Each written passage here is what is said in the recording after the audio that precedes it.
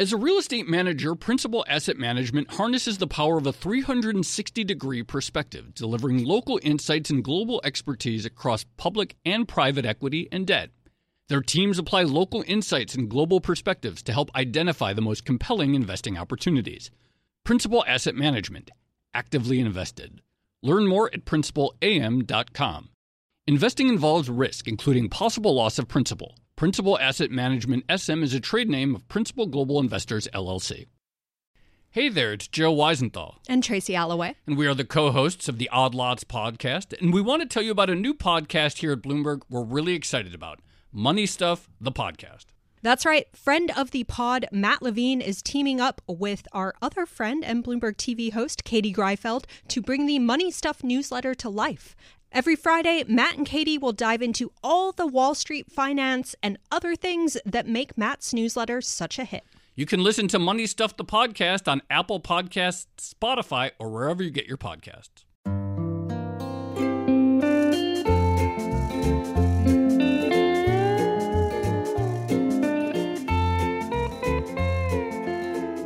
Hello and welcome to another episode of the Odd Lots podcast. I'm Tracy Alloway. And I'm Joe Weisenthal. So, Joe, I think we've spoken about this a lot, but one of the defining factors of the COVID crisis and its impact on the economy has been this idea that economic time has sort of stopped. People weren't going out as much, they weren't shopping as much, they weren't eating, but financial time kept going. So even though businesses aren't getting revenue and income, they still have to pay rent, pay back any loans they might have, and pay taxes and things like that. I think you actually wrote about this when we were just getting started with the coronavirus crisis. Yeah, that was kind of like identified as the early theme, which is like, okay, even if we can get through this crisis in a expedient manner, which at least in the U.S. we haven't, you still have this issue of like bills pile up today or next week or the month later, and without revenue, those bills suddenly become defaults and potentially bankruptcies. Right. That's exactly right. So a lot of the policy responses we've seen so far have been focused on bridging that gap between economic time and financial time, if you want to call it that. And they've been offering things like tax relief and loan forbearance. But the question, of course, is eventually, people are going to have to pony up the money that they owe, and what happens at that point, especially after they may have endured months, possibly even years of economic weakness, right? And less revenue than they would otherwise have gotten. Yeah. I mean, I think one way to sort of like conceptualize the policy response, at least in the U.S., is that to some extent you have the Federal Reserve having backstopped a fairly significant portion of credit markets and done a number of things that actually caused credit issuance to boom, even in the middle of the crisis, so that companies would have enough liquidity. And then the other side of the coin, so to speak, would be fiscal policymakers and then the health policymakers trying to sort of get us to that other side so that all these bridge loans that have been taken out can actually be paid for at the other end. Yeah, that's right. And of course, the concern that you hear quite a lot is always that one person's repayment is another person's income, right? Yes. So if you stop the flow of rent, for instance, landlords aren't going to be getting the income that they're expecting to get. Now, I know there's probably not a lot of sympathy for landlords at the moment, but the concern is that that ends up impacting the banking system. It ends up impacting the flow of credit, which feeds back into the economy in a negative way. So today, instead of talking about debt forbearance, we're going to be focusing on something slightly different, and that is the notion of debt forgiveness. So not just telling everyone that they can pay their bills or their debts in a few months' time, but actually writing them off. Right. That is not something that we've ever really done much in this country. There was a lot of talk about it after the great financial crisis, after 2009. There really wasn't much. You hear about it with student loans. You hear about the idea of like, okay, this time we need a wash. But I would say both sort of culturally and politically, we're sort of allergic to this idea of just sort of writing them off. Yeah, I think that's exactly right. Okay, without further ado, we're going to get into all of that. We have the perfect guest for this particular topic. We have Michael Hudson. He's the president of the Institution for the Study of Long-Term Economic Trends, also a professor of economics at the University of Missouri, Kansas City. He's also the author of numerous books, including And Forgive Them Their Debts, which is a sort of very long-term history and overview of the tension between creditors and borrowers. A really good book. So the perfect person to give us perspective on what's going on right now and how it compares to thousands and thousands of years ago. Professor Hudson, thanks so much for joining us. Well, it's good to be here, Tracy. Thanks for having me. So maybe just to begin, where do we begin? Can you sort of give us your top level view of how you view the coronavirus crisis and the impact on the economy in terms of creditors versus borrowers? Like, where does the power actually lie at the moment, and where's the biggest pain threshold? Well, both of you have already, in the introduction, gone over what the problem is. And I think it's much easier to understand the logic of debt cancellations or write-downs if you look at what happens if you leave business as usual. What happens if you leave things the way they are right now? Well, think of restaurants, for instance. Restaurants in New York City have been closed or operating at a minimal basis for 6 months. They've accrued back rents and taxes. There's no way that they can reopen and hope to earn the 6 months rent in the next 2 or 3 or maybe 4 years. And if they did have to pay the rents that have accrued when there are no revenues at all, then they're going to have to go out of business. And there's talk of 70% of restaurants in New York City going out of business. You could say the same for gyms. You've seen the Metropolitan Opera closed down, Carnegie Hall concert stopping. So you're having an interruption in economic activity. And the main effect of debt, people think of debt as transferring interest and money to the creditors. But in this case, we're talking about transferring property to creditors. We're talking about landlords or people who bought a house in a mortgage. They've lost their job or they're on a part-time basis, and they're in danger of defaulting on the mortgage. And there's a danger of the same kind of decline in homeownership today that you had after 2009 when there were the widespread defaults. So the question is, radical as it seems to write down the debts, it's even more radical to say, well, let's transfer property to creditors. Let's close down family businesses that have been there for many decades. Let's completely leave the economy in a closed down position. The reason people have canceled debts over the time is to restore economic normalcy. And this has been going on for over 3,000 years, 5,000 years. My book, what is much in the news right now are acts of God by insurance companies. You can look at the virus as being a kind of act of God. What do you do when something happens from outside the economy? It's not the fault of the income earner. It's not the fault of the restaurant. It's not the fault of the homeowner who's lost a job. It just happens from outside the economy. Well, for thousands of years, not only in Babylonia, but in Rome, when there was a problem, a disease, a flood, or a drought, the ruler would say, okay, the taxes don't have to be paid.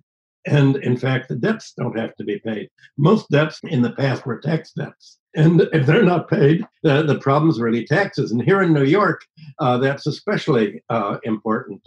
The transport system has been almost empty for 6 months. It's run up a debt of $4 billion. The city has run up a debt of about $6 billion. What is going to happen? The mayor has talked about drastically closing city services, laying off municipal labor, raising the transport fares on the subway. Obviously, there's going to be a break in the chain of payments. How do you avoid that? Well, there are a number of ways of avoiding that. One would be for the Federal Reserve to simply create the credit to sustain the system for people who can't pay, to transfer income to the restaurants enough to pay the costs of operation, the rents and the labor costs, to pay Carnegie Hall and the Metropolitan Opera enough not to go under. The other way is to simply write down the debts, because if you don't write down the state and local and public debt in this case, you're going to have a slash of government services. And the government has said, well, what can we sell off? We're going to have to begin to sell off public enterprises, like Chicago sold off the parking meters in the streets. We're going to have to sell off parks. We're going to turn roads into toll roads. You can see the problems that are going to occur. You have to look at it as an overall system. And if you don't write down the debts, or if you don't provide the money, just print the money to let the economy tread water, what you call time out of time, then you're going to have a drastic change and shrinkage of the overall economy, and we'll end up looking like Greece did a few years ago.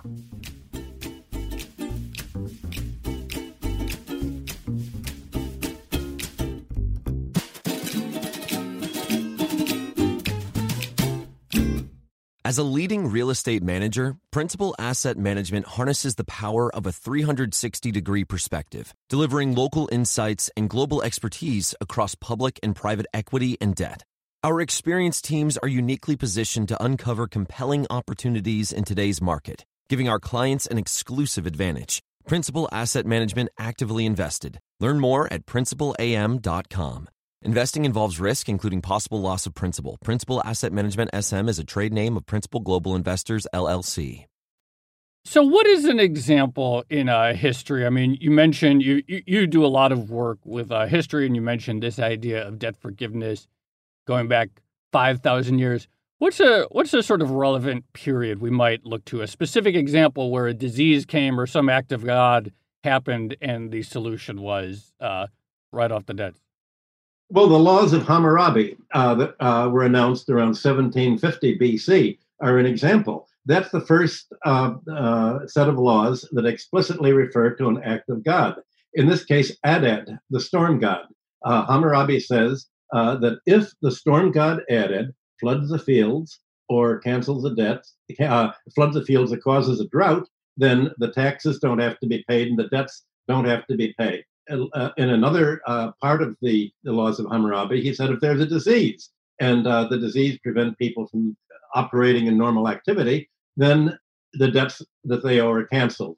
Now, the reason he did that was if he did not cancel those debts of the cultivators, and we're talking about an agricultural economy, low surplus economy, then you would have the debtors fall into bondage to the creditors, just like you have in the Bible, debt bondage, when you can't pay the debts. And if a debtor ended up owing his labor time to the creditor, then he wouldn't have the opportunity to work on corvée labor, that is public labor, to build the castle, the walls, to dig the irrigation ditches. He wouldn't be able to serve in the army. And if he owed the crops to the creditor, and we're talking about 33 1/3% interest for crop loans, then he wouldn't be able to pay the taxes. So the Hammurabi would have, the palace economy would have not only collapsed, but you would have had the a wealthy creditor class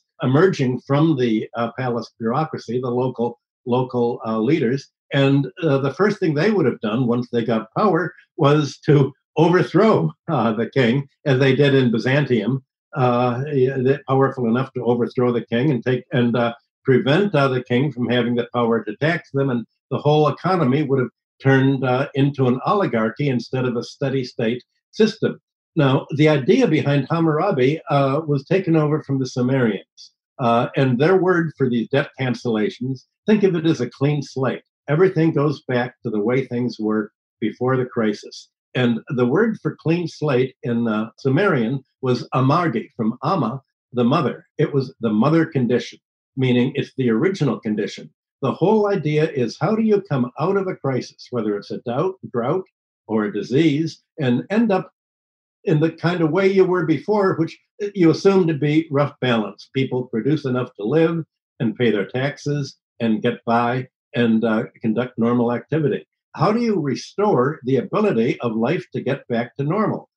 So that the equivalent would be in modern days, how do you let restaurants reopen without having to say, well, we're just going to go out of business rather than pay all the money that we owe, that we end up working for the landlords and for the creditors or the city? How do you enable the cities to start their transportation system again at rates that people can afford to pay on the subway or the other transportation? How do you prevent the economy from being permanently wounded? And again, the only way to do it is to write down, or say the debts don't have to be paid. Somebody has to suffer because, as Tracy pointed out, one person's debt is another person's claim. And if you don't pay the debt, then some saver or creditor is not going to be paid. And in this case, it would be either the landlords are not paid, or in special conditions where small landlords, they'd lose the property. In some way, the banks and the creditors are obliged to take the loss because they're rich enough to take the loss without disrupting society.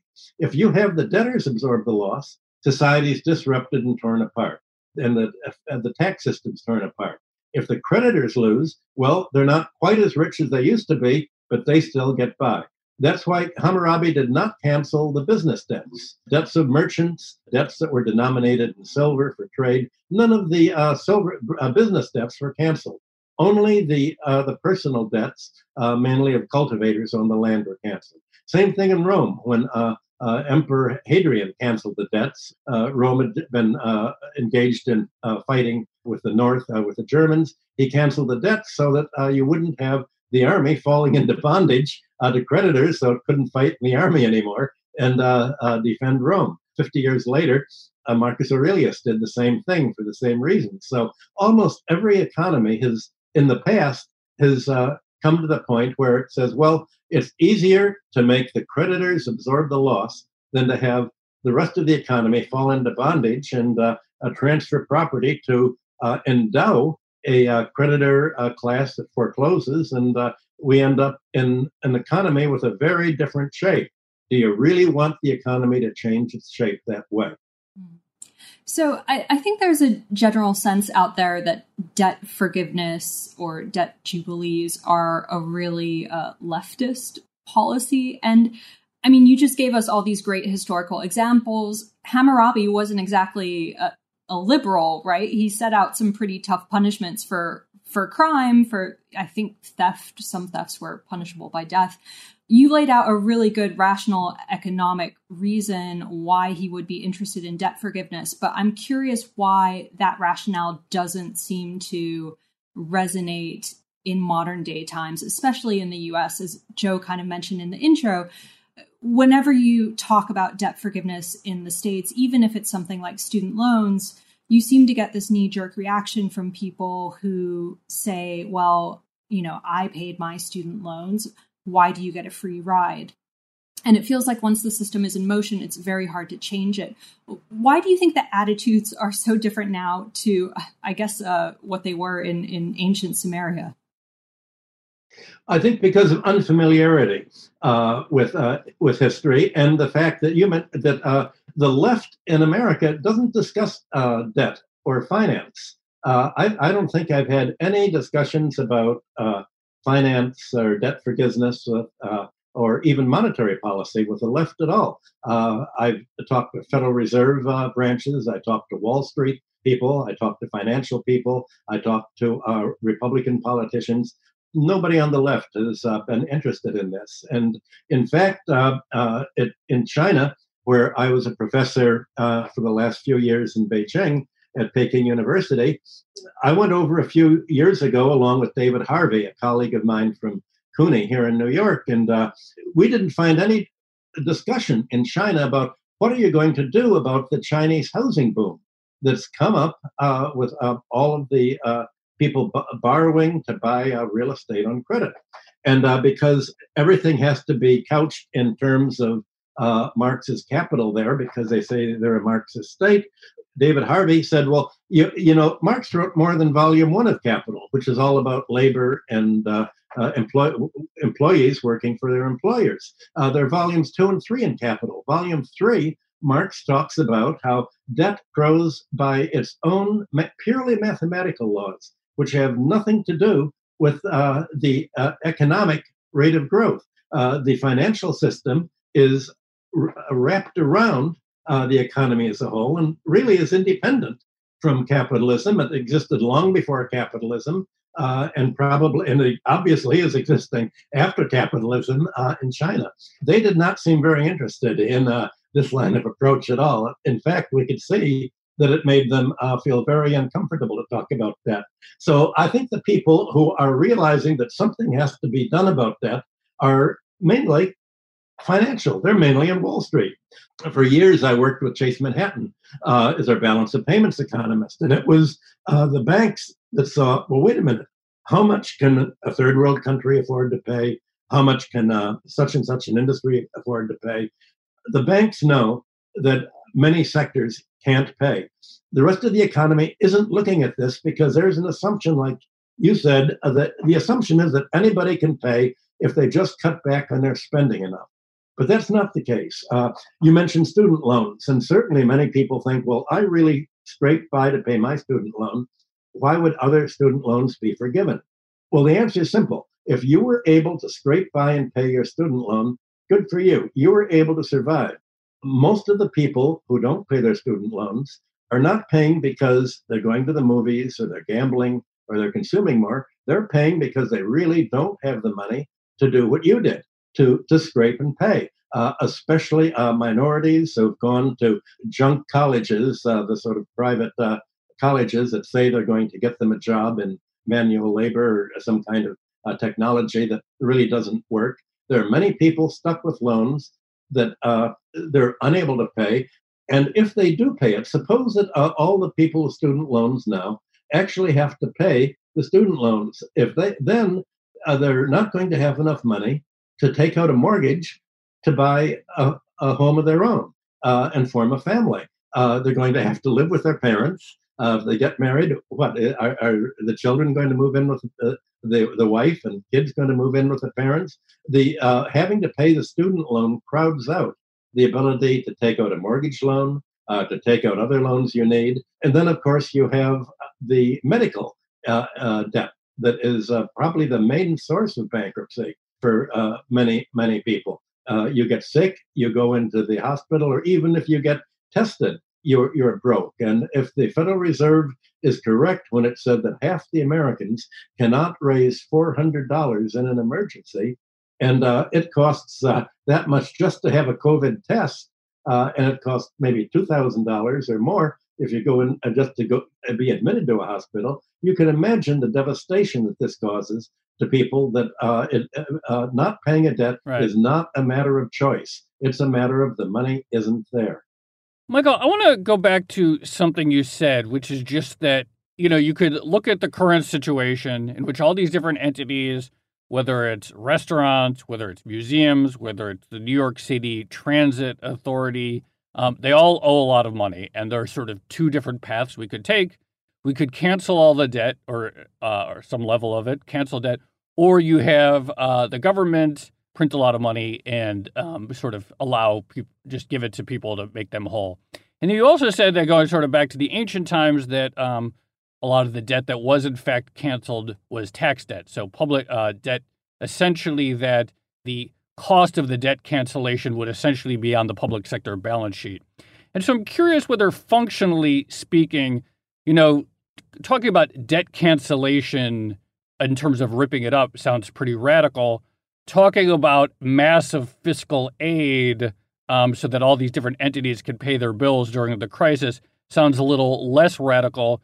But I'm curious if functionally they're kind of the same thing, this idea that what sort of in the ancient days was putting the, having the public balance sheet be the bearer of the losses is more translatable to aggressive fiscal expansion as opposed to pure debt ripping up per se. That happens very well in China. is able to cope with this quite well because its monetary policy, its central bank is part of the government.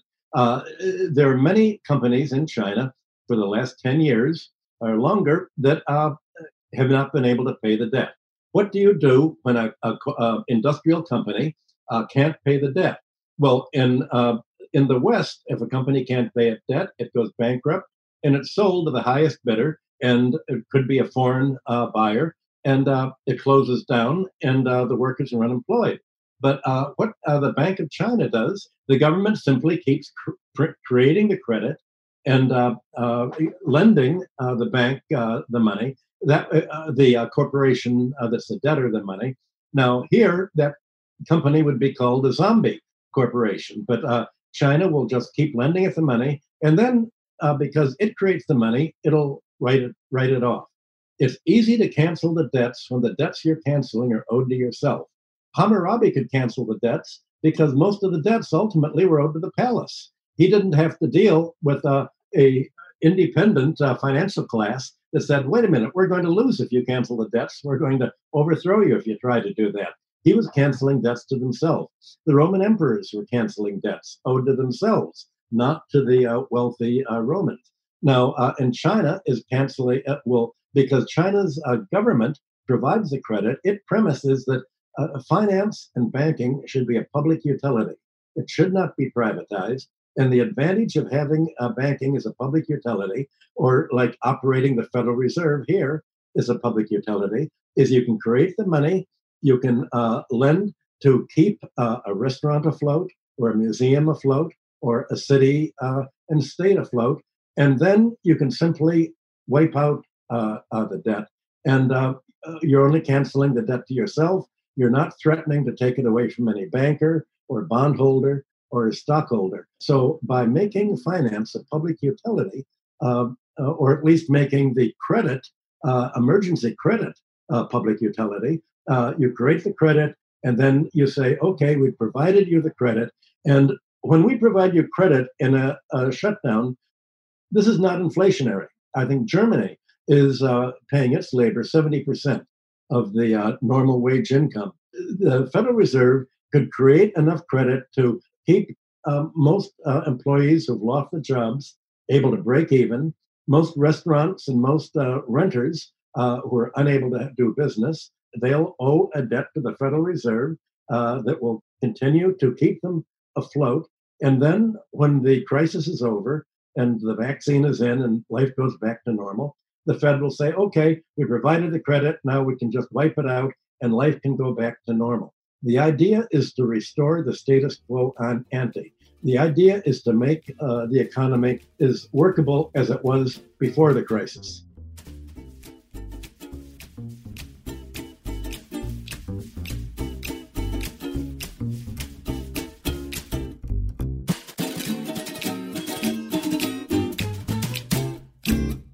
As a leading real estate manager, Principal Asset Management harnesses the power of a 360-degree perspective, delivering local insights and global expertise across public and private equity and debt. Our experienced teams are uniquely positioned to uncover compelling opportunities in today's market, giving our clients an exclusive advantage. Principal Asset Management actively invested. Learn more at principalam.com. Investing involves risk, including possible loss of principal. Principal Asset Management SM is a trade name of Principal Global Investors, LLC. Hey there, it's Joe Weisenthal. And Tracy Alloway. And we are the co-hosts of the Odd Lots podcast. And we want to tell you about a new podcast here at Bloomberg we're really excited about. Money Stuff, the podcast. That's right. Friend of the pod, Matt Levine, is teaming up with our other friend and Bloomberg TV host, Katie Greifeld, to bring the Money Stuff newsletter to life. Every Friday, Matt and Katie will dive into all the Wall Street finance and other things that make Matt's newsletter such a hit. You can listen to Money Stuff, the podcast on Apple Podcasts, Spotify, or wherever you get your podcasts. Since we're touching on fiscal stimulus as one way to keeping the economy afloat and making sure that there are jobs available for people, Joe is going to make fun of me for doing this, but I'm just going to go ahead and ask you, what do you think about MMT, modern monetary theory? It feels like it's maybe one version of what you're saying. And I know I guess you would have worked with Stephanie Kelton when she was at the University of Missouri, Kansas City with you. What do you think about that policy, and how much difference or daylight is there between MMT and its policy recommendations and the kind of debt forgiveness that you are discussing and advocating? Well, I was one of the developers of MMT in the late 1970s. And Stephanie was our department chairman there. We were all brought to Kansas City together in order to popularize MMT. And Stephanie and I have gone around the world together giving lectures on it. She usually gives the introductory lecture about how running a deficit pumps money into the economy. And then I follow up with a second, and the economy needs to be pumped up or else we'll have austerity. And then I give the lecture to say, well, the economy is really two sectors. There's the financial sector, finance, insurance, and real estate, the property sector on the one hand, and then there's the production and consumption sector on the other. Now, most MMT people talk about the government printing money into the regular economy of production and consumption, people who work and produce things. But you've just seen the main practitioner of MMT, of course, is Donald Trump.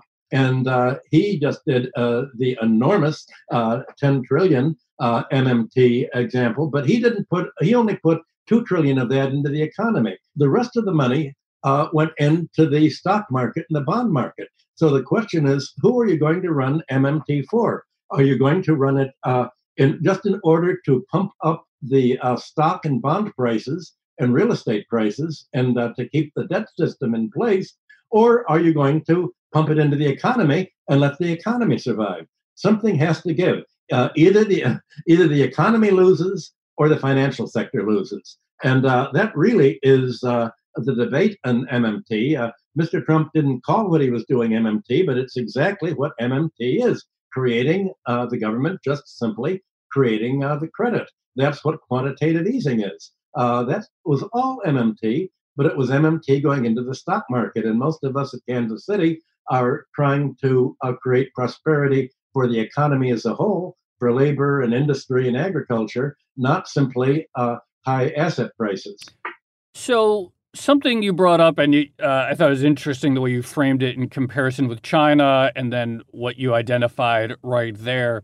Thinking about MMT as a political project, or thinking about your own work, of course, as a political project, how much can you identify it as essentially what you said of no longer having the financial sector be this sort of third entity out there? You have the sort of productive capacity of the economy, you have the government, and in China, as you described it, there isn't much daylight between the financial sector and the government, whereas in the U.S., the financial sector is its own distinct set of private interests that's distinct from the government and distinct from actual productive capacity. And so how much is, in your view, the solution essentially collapsing the financial sector so that it can no longer represent its own interests distinct from everything else? Well, what are its interests? I think you can say that a lot of the problems that America has been in, slowing down for the last 10 years, really slowing down since 2009, has been financialization. And the problem is that the financial sector doesn't create credit for the reasons that MMT would. The financial sector creates credit against assets, against collateral. 80% of bank loans are for real estate. And so as the credit standards have been loosened for real estate, banks will lend more and more and more money against any given piece of real estate. And the effect of financialization has been to inflate real estate prices. The banks will lend money against stocks and bonds, and they'll lend money to finance corporate takeovers. And they also lend money, of course, for education. And just as a house is worth whatever a bank will lend against it for the new buyer, an education is going to be worth whatever a bank is going to lend to a student to buy an education. And as banks have made loans with government guarantees with no risk, they've made loans without taking into account the ability to pay. When I went into Wall Street 60 years ago, the first question any banker would ask is, can the borrower pay? Well, right now, that's not asked anymore. Now that the FHA is guaranteeing mortgages and the student loan are guaranteed, banks don't have to worry about repayment. So they're just creating as much credit as they can without reference to the ability to pay. The government isn't looking at the ability to pay. The FHA now lets mortgages be extended up to the point where they absorb 43% of the borrower's income to pay the mortgage. That'll be guaranteed. Well, imagine if you're paying 43% of your income to pay your mortgage, you're paying taxes of maybe 10 or 20%. You're paying health insurance. You're paying your Social Security withholding. There's been less and less and less income available to spend on goods and services because more and more American income is being used to pay the financial sector and its associated real estate and insurance sector. So as more money is paid to the financial sector, as debts grow, same thing for corporations. As corporations have to pay more money to the bondholders and dividends and the banks, there's less and less for new capital investment, and the economy is shrinking, largely because there's been a diversion of income away from the real economy, the production and consumption economy, to the financial sector. So the financial sector in the United States, let's face it, has become dysfunctional. And I think almost every financial manager that I know realizes that the sector is become dysfunctional. And they're saying, this is a hell of a way to make a living. I'm going to play by the rules of the game, but I would be nice if the rules of the game were for me to be a banker and I was actually helping the economy grow instead of just diverting income from the economy into the banking system. So somehow the financial system has to be restructured so it can cope with a coronavirus trauma or act of God like we're having now and be able to restore normalcy. And I think the only way to do it would be, China has shown the most successful way of doing it. There was hardly any interruption of activity there. There's a very quick recovery. And it's because of the way that China has structured its financial sector under public direction, instead of leaving it to individual banks to foreclose, take over real estate, grab factories, and make the economy look like Greece. I have a related question, but I think when most people think about MMT and policy prescriptions, they think about things like a jobs guarantee or maybe a Green New Deal. But you just mentioned this idea of Trump as an MMTer himself, spending lots of money, but maybe spending it in the wrong way. How useful is an economic theory that can lead to such different policy outcomes? The important thing about MMT is you realize that governments don't have to borrow to spend money. Governments can create the money. They don't have to borrow from a bank or a bondholder to lend out. The effect of borrowing from a bondholder and creating money is identical. If a central bank will print the money to spend into the economy, it's no more inflationary than borrowing from a bondholder, because the bondholder do what a bank does, simply decide, okay, I'm not going to spend money on other financial assets. A bondholder is not going to cut back consumption spending in order to lend money to the government. Stephanie and MMT's point is that government money creation is no more inflationary than borrowing, and you don't have to borrow and pay interest to an independent financial sector where you're limited to what bondholders will let you do.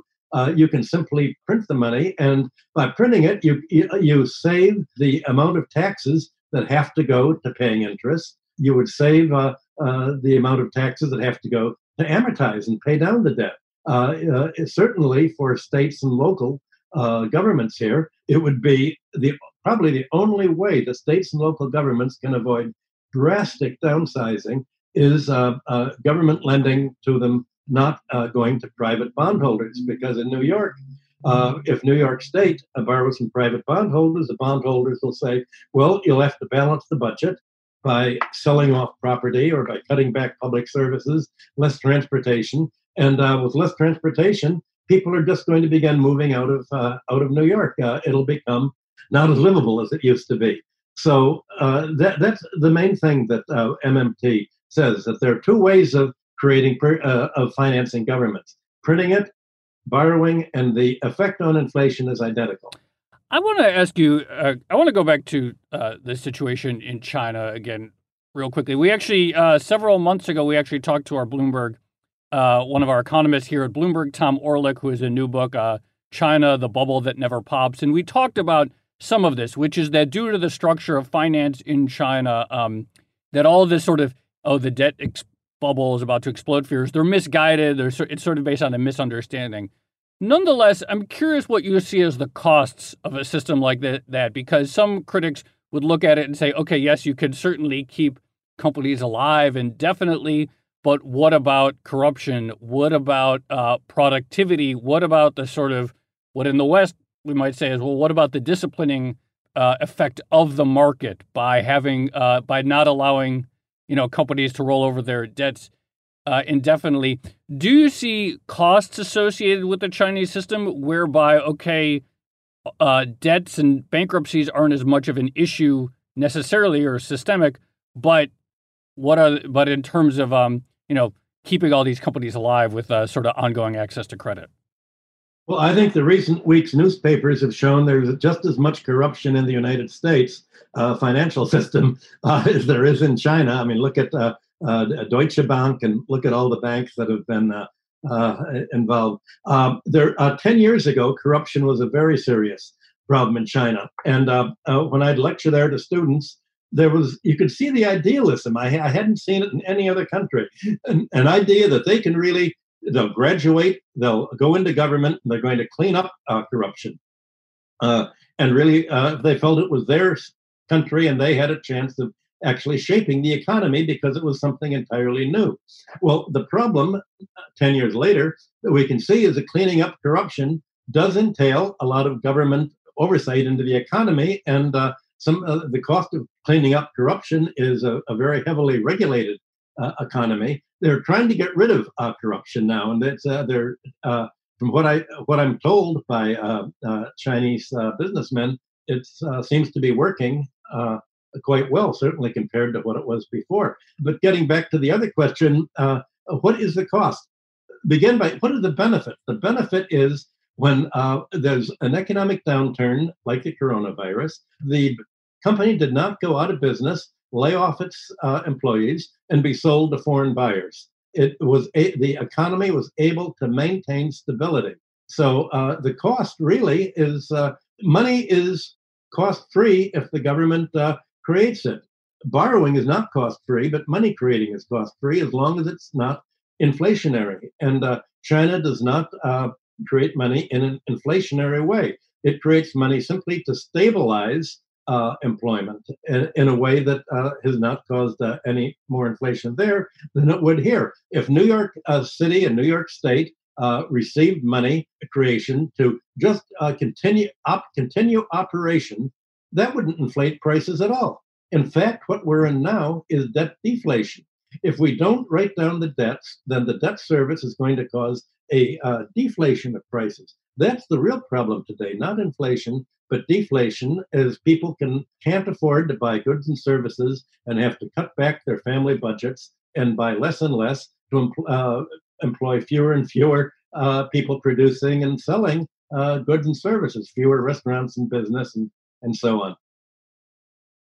So if you look ahead to the future and, if you recognize that there may be some desirable aspects of a Chinese style command economy, as you're describing, or at least one where the government has a little bit more influence over the financial industry, do you see the U.S. becoming more like the Chinese system, or alternatively, do you see China becoming more like the U.S. system because of global competition? I'd be curious to get your views. If you had to choose. China certainly is not going to privatize banking. It is absolutely drawing the line. It is not going to let banking be private because credit is the main public utility. An economy is basically planned through its credit system. who is going to supply the credit? America is turning into a centrally planned economy, not planned by Washington, but planned by Wall Street. Just like European countries are planned by their financial sector. And the problem is who's going to do the planning, and what is their planning going to be for? Is it going to be to make the economy grow, or is it going to get rich off the economy by shrinking the economy? That is the whole question. I don't see the United States getting more like China, despite MMT being used modestly. I see the United States getting more like Greece and England. Austerity, more and more austerity, a slow crash, a slow debt deflation. And that's what I've outlined in my book, Killing the Host. I described debt deflation, which was discussed in the 1930s when it was actually happening, and when people had to pay their debts and couldn't afford to buy goods and services. What happened in the Great Depression is happening again today, but it's happening in slow motion. It's interesting, the Greece comparison, because I remember the Greece comparisons like in 2011, and people would say, oh, the U.S. has all this national debt, we're becoming like Greece, but you're using it in a different way. Not that we're piling on all this debt, but that we're unwilling to spend and going into this sort of forced austerity mode. And of course, we might see it here in New York City without further aid. I want to ask you a bigger question. You know, on episode after episode, interview after interview that Tracy and I do on this podcast, this sort of idea that like we've had this like 40-year run in a way of the existing model seems to come up. And it comes up when we talk to economists. We recently talked to Paul McCulley, a few others, this idea that really over the last 40 years, we've crystallized this idea of this sort of financialized, asset-driven economy. And I'm curious whether you sort of see the same thing as roughly 40 years ago, either some turning point or some great acceleration towards now. And I'm curious also, it's like, is this crisis a turning point for that? Or is it just, in your view, just going to sort of keep accelerating on the existing trajectory? Well, 1980 certainly was a turning point. You had Margaret Thatcher in England and Ronald Reagan in the United States.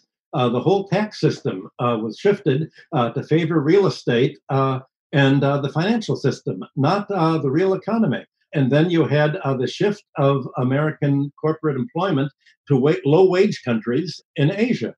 So yes, 1980 was the turning point, and all of the trends made from World War II to 1980 for more and more prosperity for labor were suddenly reversed. In retrospect, the 1970s look like a golden age now. But since 1980, real wages haven't really gone up very much. Debt has gone way, way up. So you've had a debt-driven economy, debt-leveraged economy. You had the corporate takeover and corporate rating movement begin in the 1980s. You had as interest rates came down from my former boss at Chase, Paul Volcker's 20% in 1980, you had the greatest bond market boom in history. Bond prices soared, stock market soared. You created huge financial wealth without creating actual industrial and consumer wealth. So you had a shift of the beneficiaries of the system from labor and business to finance, the Wall Street, the real estate sector, and the insurance sector. So the whole economy changed in 1980, and it's changed in a way that has left us now debt-ridden. The economy's run up as much debt as it can. It can't really push up anymore, although the Federal Reserve can certainly keep pushing up the stock market, but it is not pushing up the economy the way it's going. And so I don't see the economy as recovering. The coronavirus has simply left us idling at a low level, and I don't see any way of getting out of the level as long as we have to pay the debt legacy, the arrears that have all mounted up and are just a burden on families, on businesses, and on states and localities. They can't carry it, and it's crunch time. And unless you alleviate the debt problem, you're going to be in a slow new depression. It's always a good podcast when you can go from Hammurabi to Margaret Thatcher, I think. All right. Professor Hudson, thank you so much for joining us. I really enjoyed that conversation. Thank you. Yeah, that was great. Good to be here. Thank you. for having me.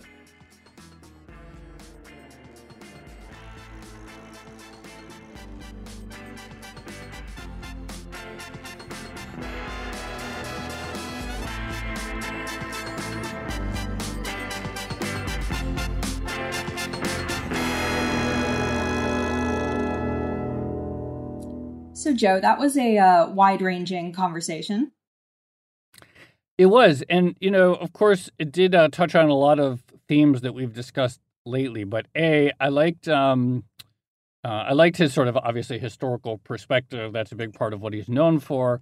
But I thought the comparisons to the sort of Chinese model were pretty interesting. And it sort of helped me crystallize, like, sort of what are some of the tensions here, perhaps, about going at things in a different way, whether it's through much more fiscal authority, centralization of credit and spending, sort of useful counterpoint, I think, to how things work out. Yeah, and it actually reminded me quite a bit of the episode we recorded with Victor Schvetz a few months ago. Yeah, definitely. I think he made similar points about what works in the Chinese model and this idea of the U.S. perhaps moving closer to it.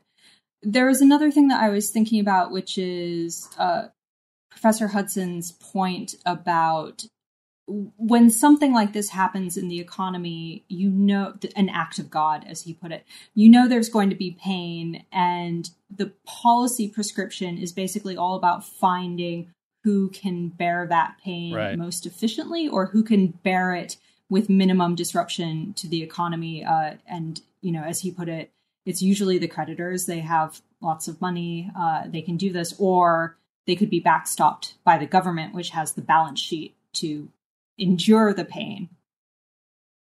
Yeah, I mean, it's right, exactly. I mean, it's almost like you could say that initially in the crisis, the sort of March and April consensus was like, oh, nobody should have to endure the pain, right? That this was like a true act of God. It was extraordinary. And we're going to get things back to normal. No one should be permanently put out of work. No one should have to lose their businesses. And we actually did a lot of spending that was on a scale and sort of, I don't want to say generosity, but maybe generosity is the word. That was sort of unparalleled throughout history. I mean, the fact that unemployment insurance was supposed to basically be a complete replacement for the median worker. The fact that we had no strings attached, almost payroll protection program money for small businesses and so forth. But, we did lose that appetite pretty quickly. And it's like, okay, even though the fact that public health authorities failed to contain the virus or people's behavior failed to, a few months later is like, all right, you're kind of out of luck. Get back to work, find a job, do what you have to do. It's like that appetite really did not last very long in this country. Yeah, well, I mean, not just that, but a lot of the forbearance programs that were either passed or the ones that were discussed, like the payroll tax cut, all of those are still predicated on people eventually paying that money back. So, for instance, in the housing market, I think most of the forbearance programs are renewed every 3 months. So you can kind of see this wall of forbearance maturities coming every 3 months. And at some point, you get the sense that they're not going to be rolled over. And, all of a sudden the bills are going to come due again. And you're probably going to have a rerun of the economic pain that we experienced in March. The other thing to think about, it's not something we really went into, but, there's a lot of talk about the future of X, the future of cities, the future of offices, the future of working from home, the future of e-commerce and stuff like that. And, all that's important. But there is a sort of sinister way to think about that, which is, because remember, something that Professor Hudson said is the idea is to just go back to the previous state. And I forget the word he cited, but it's no, the purpose of a forgiveness and a blank slate is just go back to the pre-normal. And if you're sort of preoccupied with thinking about the future of X and how will coronavirus change everything, which there were tons of articles about for the last 6 months, it almost provides a pretext in a way for not doing the clean slate. In other words, it's well, we can't just go back to the old normal and we can't just wipe everything out because everything is going to change post-coronavirus. And maybe some things will change, but you can sort of see how that rhetoric becomes a sort of excuse for not making everyone whole. I feel like there's a tension there because on the one hand, someone like Michael Hudson, it's very clear that the existing system is flawed. But on the other hand, the whole point of the debt relief, as you put it, is that blank slate to go back to where we were before. So there's a tension between wanting to fix the system and using a big moment of change to do so, and doing maybe what might be most economically expedient and just going back to the system as it was before. Yeah, no easy answers to resolving that. And that always sort of is the challenge posed to sort of crisis policymakers of how do you fix a system and repair a system at the same time? It's kind of different things. At the same time, yeah. Under immense time pressure as well. Well, this is why we aren't policymakers, so we just talk about it. Right. All right. Shall we leave it there? Let's leave it there. This has been another episode of the Odd Lots podcast. I'm Tracy Alloway. You can follow me on Twitter at Tracy Alloway. And I'm Joe Weisenthal. You can follow me on Twitter at The Stalwart. Follow our producer on Twitter, Laura Carlson. She's at Laura M. Carlson. Follow the Bloomberg head of podcast, Francesca Levy, at Francesca Today. And check out all of our podcasts under the handle @podcasts. Thanks for listening.